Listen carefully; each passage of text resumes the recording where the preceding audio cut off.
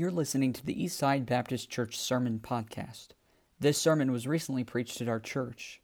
We want to encourage you to visit our website at eastsidesf.com. Now, enjoy today's sermon.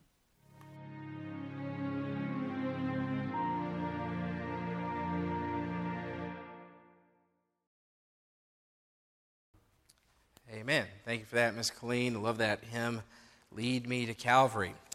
Well, turn to Luke chapter 11 in your Bibles and also Matthew chapter 6 tonight. Luke 11 and Matthew chapter 6.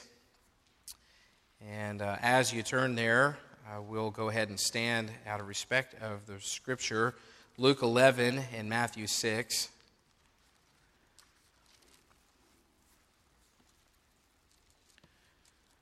All right, Luke 11 and Matthew chapter 6.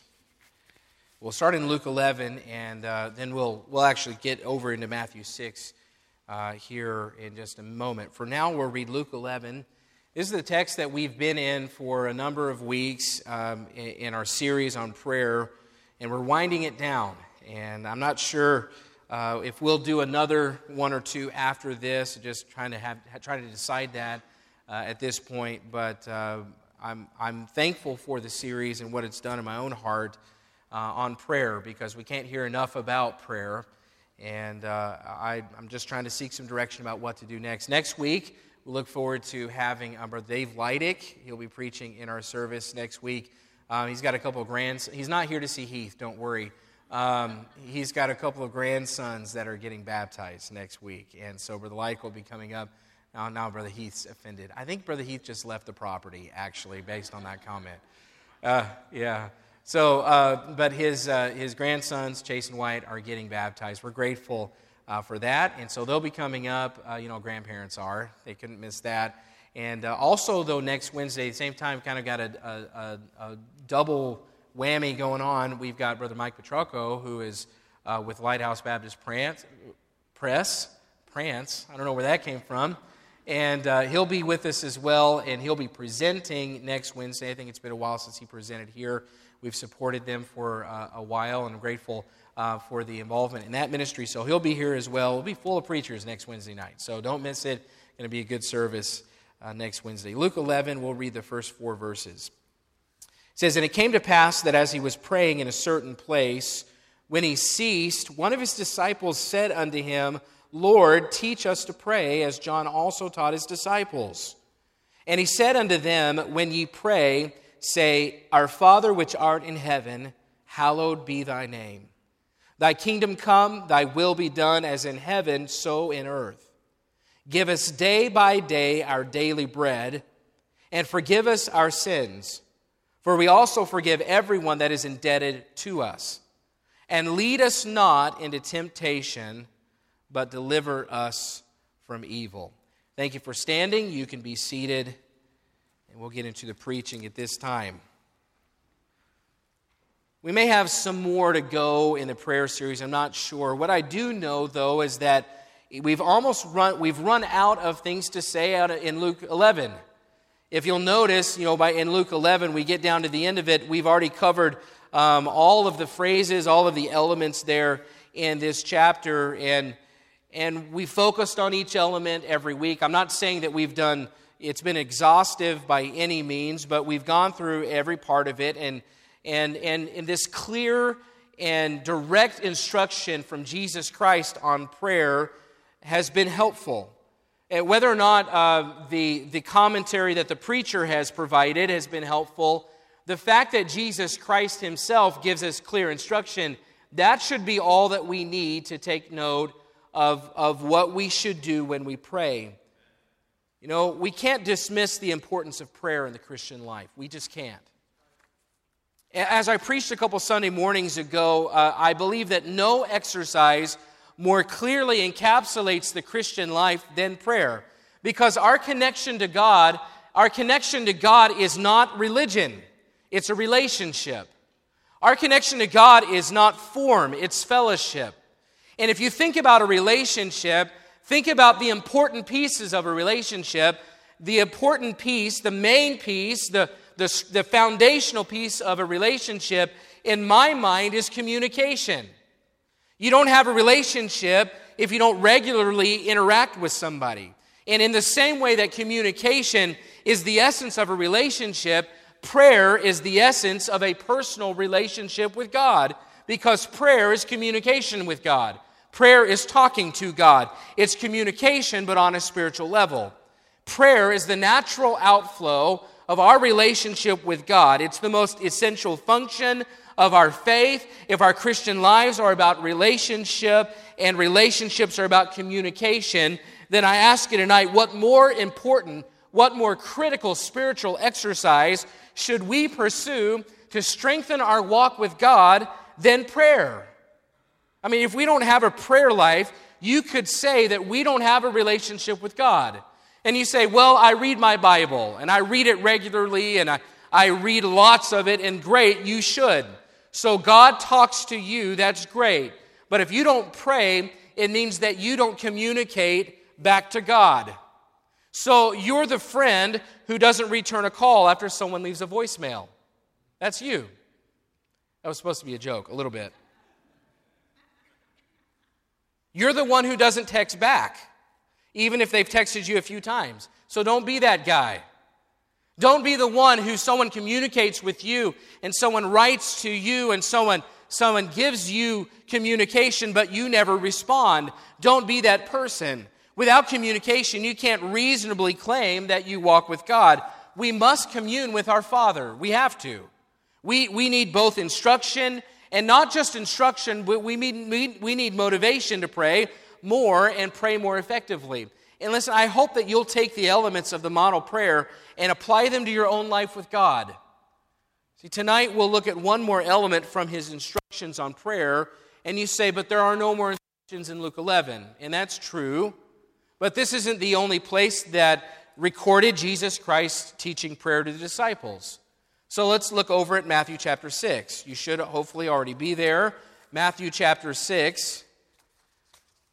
This is this same text, the same instruction on prayer and teaching prayer, only it's worded a little different. Look at Matthew chapter 6. It says in verse 9, "After this manner, therefore, pray ye, Our Father which art in heaven, hallowed be thy name. Thy kingdom come, thy will be done in earth as it is in heaven. Give us this day our daily bread, and forgive us our debts as we forgive our debtors. And lead us not into temptation, but deliver us from evil." That's where Luke 11 finished off. But look what this account includes. It says, "For thine is the kingdom and the power and the glory forever. Amen." Now, the wording is a little different here than over in Luke's account, but the ideas are the same. And there's no conflict here. It's just that Matthew and Luke record the instructive prayer from their own perspectives and in their own words. And that happens a lot in the Gospels. But there is one major difference between the two. Again, it's not a contradiction. It's just that Matthew includes something that Luke does not. It's found in verse 13 when he says, "For thine is the kingdom and the power and the glory forever. Amen." You know, it's amazing how many authors don't mention that part in their commentaries. In my understanding, many of them skip the phrase because there's a lot of debate about whether the phrase belongs or should be included. Because, and you'll hear this a lot if you read much from other commentators, there's a debate that goes on that says, well, we're not sure that it should be included because it's not in some of the oldest Greek manuscripts. So they say, well, it was added later, or it shouldn't be here, so we ignore it. And to that, we would say, well, if it's included in the King James Version, we trust it. Amen. Thank you. I knew I'd get an amen sometime tonight. You know, we have the trustworthy, preserved, inerrant Word of God in our hands. Don't let liberal scholarship convince you that your Bible is full of holes.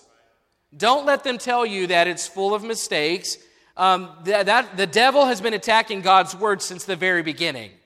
And we believe in God's promise to preserve His Word, and others who believe it that it should be included. There are other commentators who say, well, we think it should be included, but they'll skip it altogether. So I'm not sure how that's any better. There's not much out there that talks about it. They think it's more of an afterthought. almost as if it's a throwaway that isn't important to the overall instruction on prayer from Christ here. But tonight, I actually want to look at the phrase that's been tossed out. I want to look at the phrase that a lot of people have said, well, it's just a throwaway, it's just an afterthought. And that causes me to think, well, every jot or tittle, right? I mean, if every word matters and every word is important, and not just the phrases, but every word, then Christ obviously included this here for our benefit and our instruction.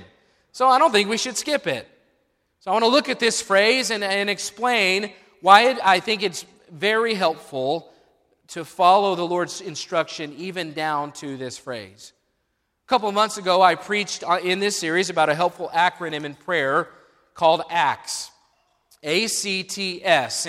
And you may or may not remember, but I thought it was a good acronym in helping remember a model how to pray. It's adoration, confession, thanksgiving, and supplication. ACTS. And when you're praying, I don't know if you're like this, but sometimes when I kneel down to pray, especially if it's early in the morning, if I don't have direction, I'm thinking about all kinds of crazy things. My mind is tired. I don't have much focus. But I'm telling you, having a model, a template to place over your prayer life can be a help to you. So think about ACTS: adoration, confession, thanksgiving, and supplication. And I like that somebody did this. The first letter, adoration. When you read the book of Psalms, it's hard not to notice that much of it is built on the idea of just praising God. Just praising Him, just lifting up praise. The Hebrew word for praise is to throw out or to cast. And the idea there is that you don't really think about it. It's just He's worthy of it, so you're just going to throw praise out to Him. You're going to lift up in praise. You're going to not hold anything back. It's like rearing back to throw something. You're going to throw it as hard as you can, as far as you can. And that's praise. We're just to throw out praise to God. We're to throw out thanksgiving and confession of who He is. Adoration is simply stopping to appreciate and admire God, which I think in our busy culture, in our busy world, we don't do nearly enough. We don't nearly enough stop and just adore God for who He is. And I used the illustration a few months ago about walking through an art gallery, which I don't do very much. I'll just be honest with you. I probably should appreciate art more than I do. But there have been times where I walk through a gallery or I see a painting and it just strikes me. It just kind of catches my attention. And I just stop and I look at it and I try to take it in. And I just try to soak in all the details. Have you ever done that before? I don't know if I should be admitting this now that I have a beard. But to just stop. Again, another joke. It's okay. You can laugh. Or you might just save all the laughter up for the end. That's fine too. Just save it up. But you just stop and look at a painting that strikes you. And you can't really put your finger on why it captures your attention. You can't really explain to somebody why you appreciate it. You just do. You just stop and take it in. That is praise. It's not any benefit to me. I'm not really asking for anything. I'm just stopped and I'm admiring and I'm adoring Jesus Christ for who He is. And we need to do that more often. But instead, we're so busy because we have things to do and we've got the next thing to go to that our prayer list really starts and stops with what we're asking for. But according to Matthew 6 and Luke 11, we should just stop and praise God. Just stop and admire Him for a while. At the beginning of your prayer, adore Him. The second letter is C for confession. We talked about this extensively for 3 Wednesday nights. If we have sin, our relationship with God is broken. We need to exercise our right as a child of God in 1 John 1:9. But if we confess our sin, He is faithful and just to forgive us our sin and cleanse us from all unrighteousness. It is a privilege, it is a right, and if we don't make good use of confession, then our relationship with God is broken, and we're the only ones that can take steps to fix it. He hasn't moved, we have. Make that a regular part of your prayer, and not just confession to God for your sins, but asking God for you to forgive others because God forgives us like we forgive other people. Confess, the third letter, thanksgiving, T for thanksgiving. Philippians 4 says, be careful for nothing, but in everything by prayer and supplication with thanksgiving, let your requests be made known unto God. See, most people miss that phrase, with thanksgiving. We're so quick to ask for things. We're like the kid at Christmas asking and writing out our list of all the things that we want, that we fail to say thank you to the Father for the blessings that He's already given us. Thanksgiving ought to be a regular part of our prayer lives. Have you ever noticed it's a lot easier to teach our kids how to say please than it is to say thank you? Because they know at the other end of please, they get something. But with a thank you, they've already gotten it and they're good to go. Well, we're the same way. We're so much better at asking than thanking. But asking comes with the fourth letter, A-C-T-S, supplication. And this part of the petition is the request. This is when we express our need or the needs of others and ask the Father to provide. And as important as this part is, we need to be careful not to pray backwards.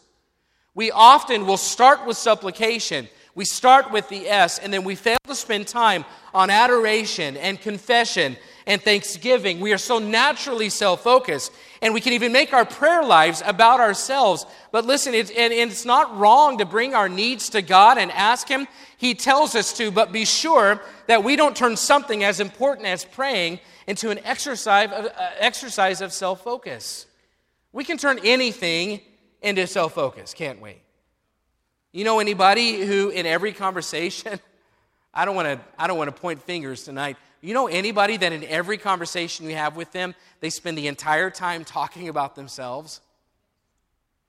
You know, and everyone's like, yeah, I know somebody like that. Well, the people that say, oh, I know somebody like that, there are those of them that they are the ones like that. And they don't know it. So just as a side note, be mindful in every conversation that you have that it doesn't always come back to you. It's good to ask questions. It's good to listen. Listening is a lost art in our culture. Nobody likes to just listen. Have you ever talked to somebody that in every conversation, either that every conversation turns back to them and they're talking about themselves, or every conversation, anytime you're talking, you see the wheels turning and spinning. They're just waiting for you to get done so they can say their next thing, okay? Hey, we can all be like that. Okay, it's not all just pointing fingers, but listen, it's as annoying as that might be in a regular conversation. When you think about how we do that to God sometimes, when it's all about us, and we can turn something that, as we heard at the beginning, that is the essential exercise of the child of God and his relationship with God, and yet we can make it about us. We start with the requests, we end with our petitions, we end with our requests. And that's why I believe that this closing part in Matthew 6 should not be overlooked. Because in the end, this part, thine is the kingdom and power and glory, refocuses our attention back to where it should be. The model prayer opens with a clear Godward focus. Hallowed be thy name. We pray that God, that your name is holied, that your name is reverenced as it should be. Hallowed be thy name. Thy kingdom come. God, that your kingdom purposes, your desires for the redemptive kingdom, that those purposes would be advanced and I would get to have a part in it. Thy will be done. God, whatever your desire is, I will submit to it like people will in heaven. I'll gladly submit and say whatever it is that you want, God. If you'll notice, the beginning of the model prayer is all about God. It's all Godward. And then Jesus gives instruction with the focus on God and then shifts it to our needs. Give us this day our daily bread. God, I have nothing to give. I have nothing to supply in this. It's all on you, and I'm begging you. I'm dependent on you for your provision. Give us this day our daily bread. Forgive us our sins. God, I know that I have broken our relationship. Please forgive me and lead us not into temptation. Father, protect me, guard me from evil and the evil one. So if you think about it, in many ways, the middle or the end of the model prayer shifts its focus at the beginning, which is Godward. In some ways, it shifts it to us. And it's not wrong because this is Jesus' instruction. It can't be wrong. We have needs. We have to trust God's provision to meet our needs. We don't have answers, but I find it interesting that the Lord does not end the prayer in Matthew 6 making it about the person praying. He comes back full circle, and he tells us to close our prayer by turning our attention back to the Father. Specifically, it reminds us of three things that belong to God. Three things that belong to God, and he starts with, thine is the kingdom. Now we've looked, thine, yours is the kingdom, thine is the kingdom. It belongs to God. And we've looked at the kingdom of God already in this series, and God's sovereign rule and reign can be understood in two ways. He has a universal kingdom, and he has a redemptive kingdom. Now, the universal kingdom is that God has dominion over all creatures and all things, and he does. He rules and reigns over this universe. The end of discussion.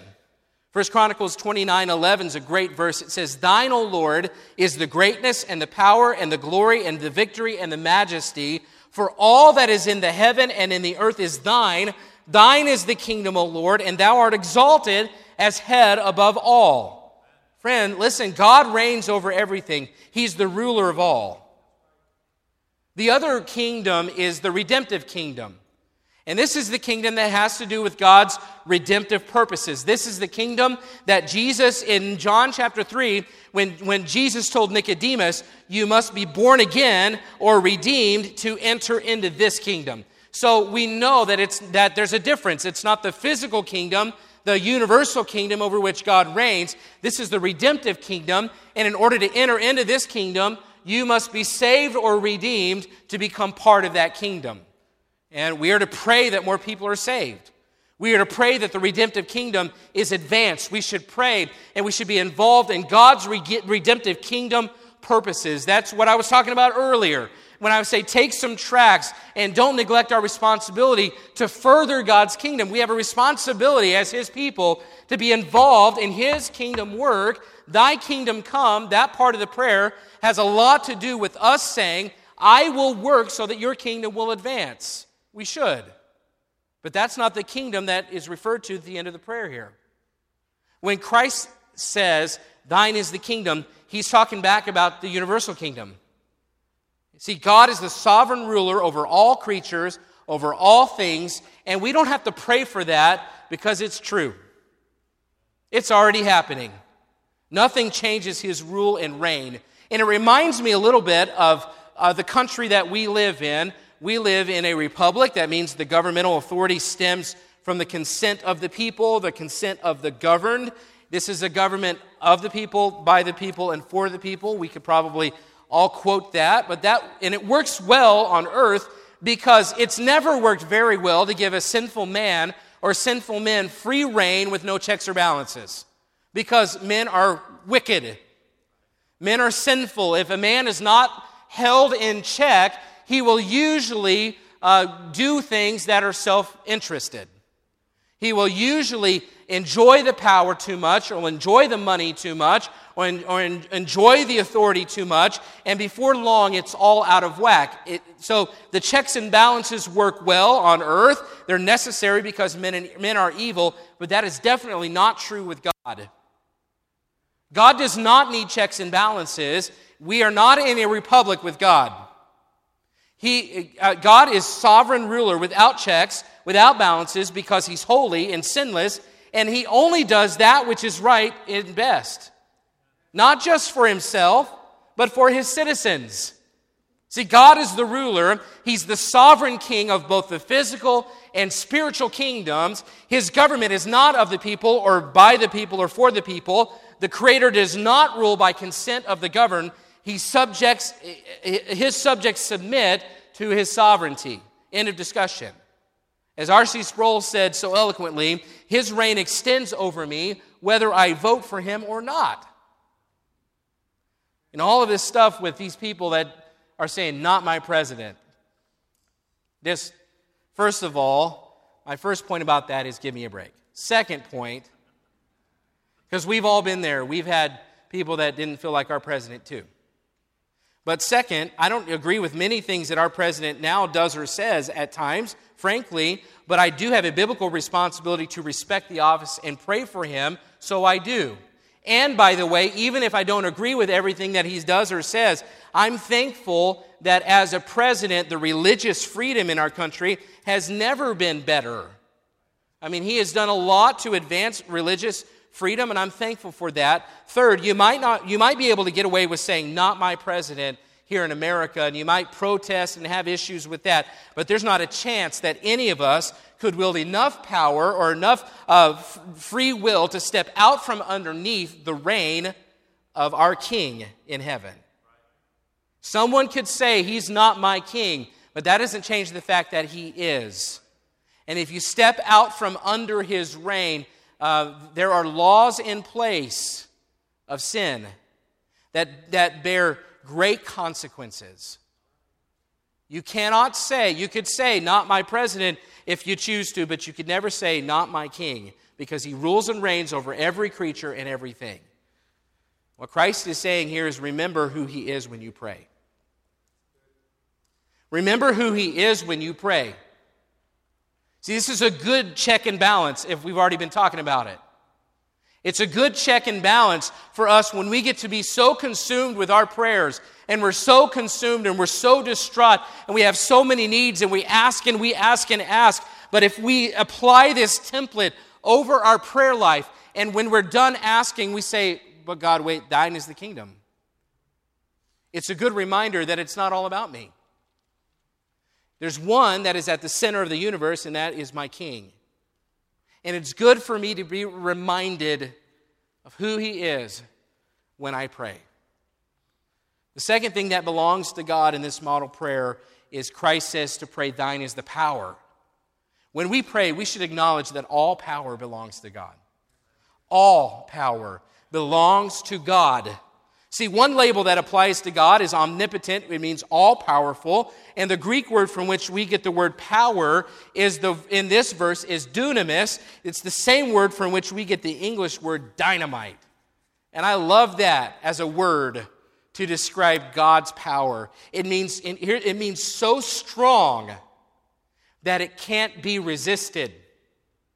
So strong that it cannot be resisted. I love the use of this word here. See, God possesses all power in heaven and in earth. He has power to create from the very beginning. He has the power to work miracles. He has the power to stop the laws of nature and readjust however he wants. He has the power to save a sinner. He had the power to enable his children to live like his son. He had the power to raise his son from the dead. You talk about having all power. It's good for us to remember when we pray that God has all power, because in recognizing that, we acknowledge if he has all of it, I don't have any of it. If he has all power, there's no room for me to have any. If I tell my wife, you have all my money.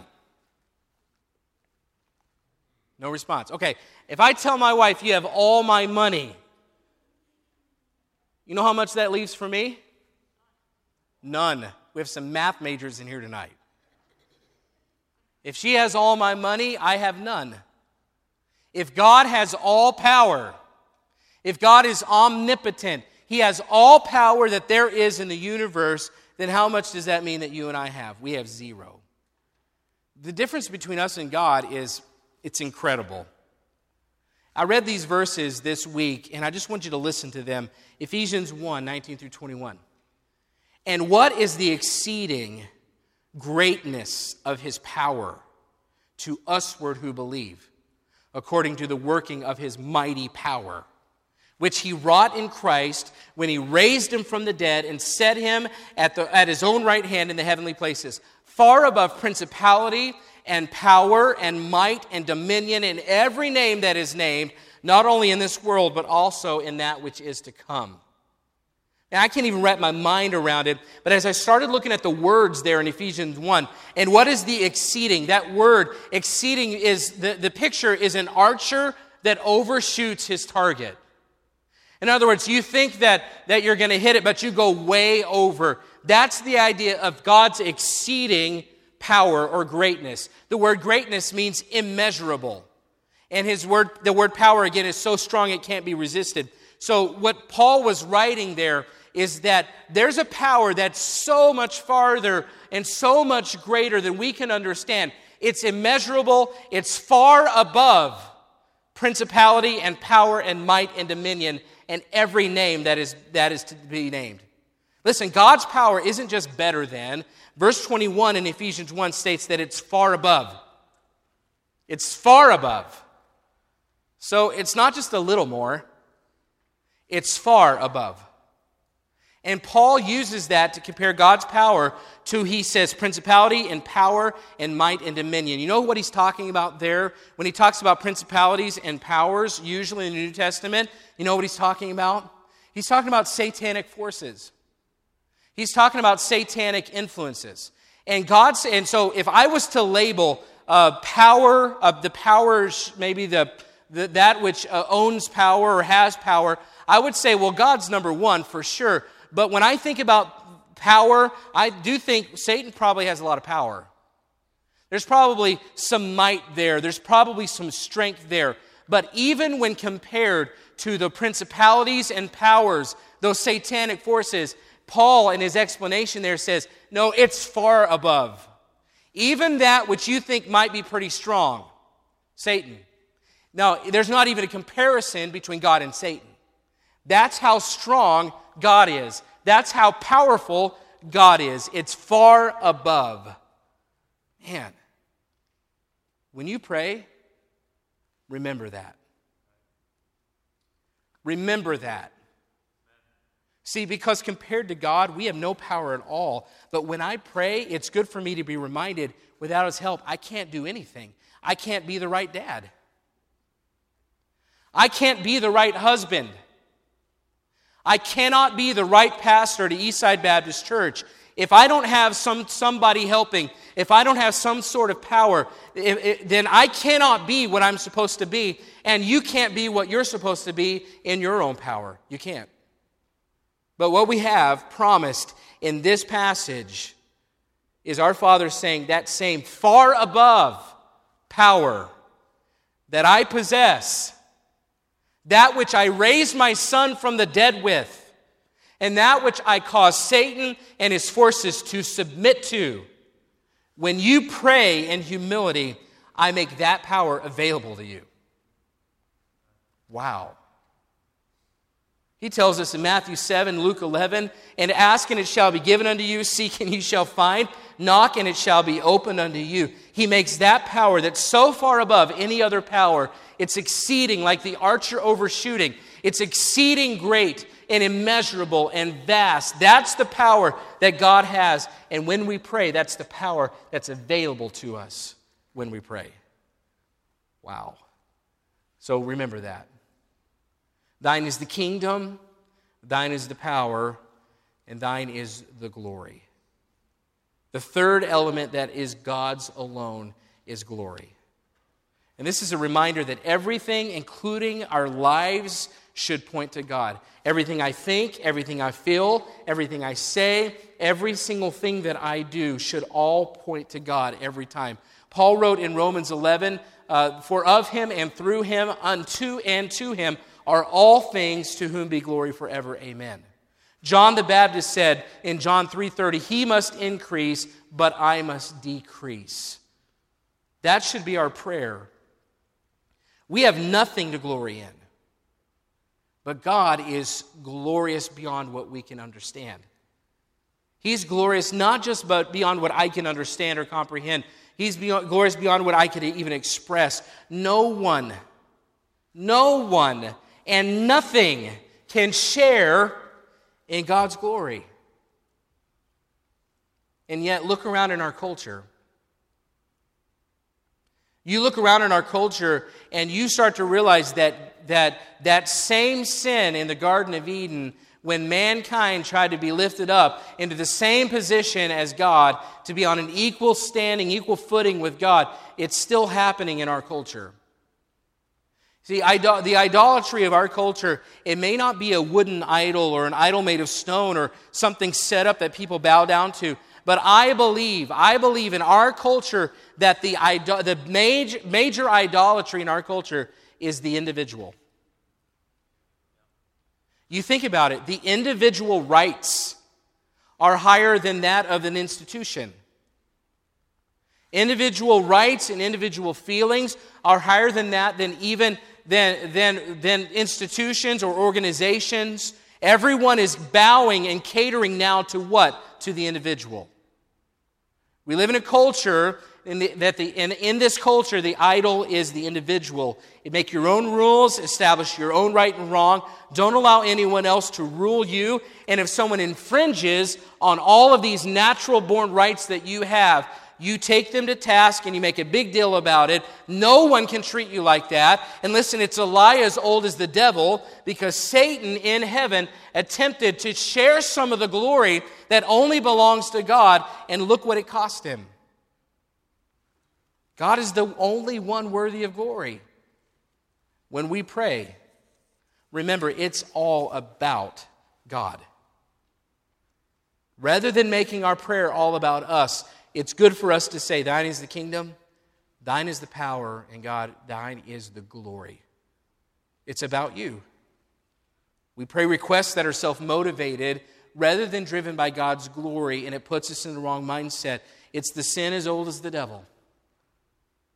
Oldest sin there is, to try to place onto us the glory that only God deserves. We should strive to make a difference. We should do all we can to make our lives count for God, but never with the motivation or end to receive credit for it. All glory belongs to God. Do it for Him alone. Pray for His purposes. Pray for His glory. 1 Corinthians 10, whether therefore you eat or drink or whatsoever you do, do all to the glory of God. If you want to pray from a biblical perspective, remember those three things that only God possesses. He is sovereignty, His power, and His glory. And make sure in your daily life that you aren't attempting to operate by infringing on those things that only He possesses. What do you mean by that? Well, thine is the kingdom. That means that, friend, He's your king. Why would we sit on the throne of our lives when the creator and ruler of this universe offers to take the reins for us? Do we honestly think that our lives are better off if we're the ones calling the shots? It's the height of arrogance, isn't it? Thine is the kingdom, thine is the power. He has all power. So why, I'm just going to close with these questions. Why would we attempt to live in our own strength when our Father's eternal and limitless, immeasurable, vast and far above great power is at our disposal? There is not one problem in this life that you or I could handle in our own strength better than God can. Thine is the kingdom, thine is the power, and thine is the glory. He deserves all glory. So why would we make life all about us when we actually would have nothing of value if God in His grace had never intervened in our lives? Only He deserves the glory.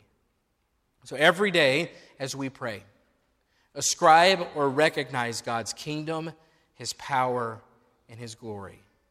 We need this in our lives, in our prayer lives. Because without it, we tend to forget who truly possesses it all. And then we find ourselves attempting to reign and rely on and take credit in ways that are not ours. So as we pray, and as the Godward focus shifts from hallowed be thy name, thy kingdom come, thy will be done, to give us this day our daily bread. Forgive us our trespasses as we forgive those that trespass against us. And lead us not into temptation, but deliver us from evil. As we shift over into those that are more petition, then stop and turn around and close the prayer with, but thine is the kingdom, and thine is the power, and thine, God, is the glory. And don't end your prayer with a self-focused attitude. Turn it back to God because He deserves the attention anyway. We're going to close in prayer and then have our prayer time tonight. We do things a little different on Wednesday night. We don't have an actual invitation, but as we pray for our prayer list that maybe you got on your way in, then I'd say make this an opportunity, take this opportunity, if God's dealt with you about this truth, take this opportunity to deal with God and come and make a decision. The prayer time can be used both for the prayer list And then as a wrap-up to the message tonight, I'm going to pray, and then we'll have some music, and you have an opportunity to pray. Heavenly Father,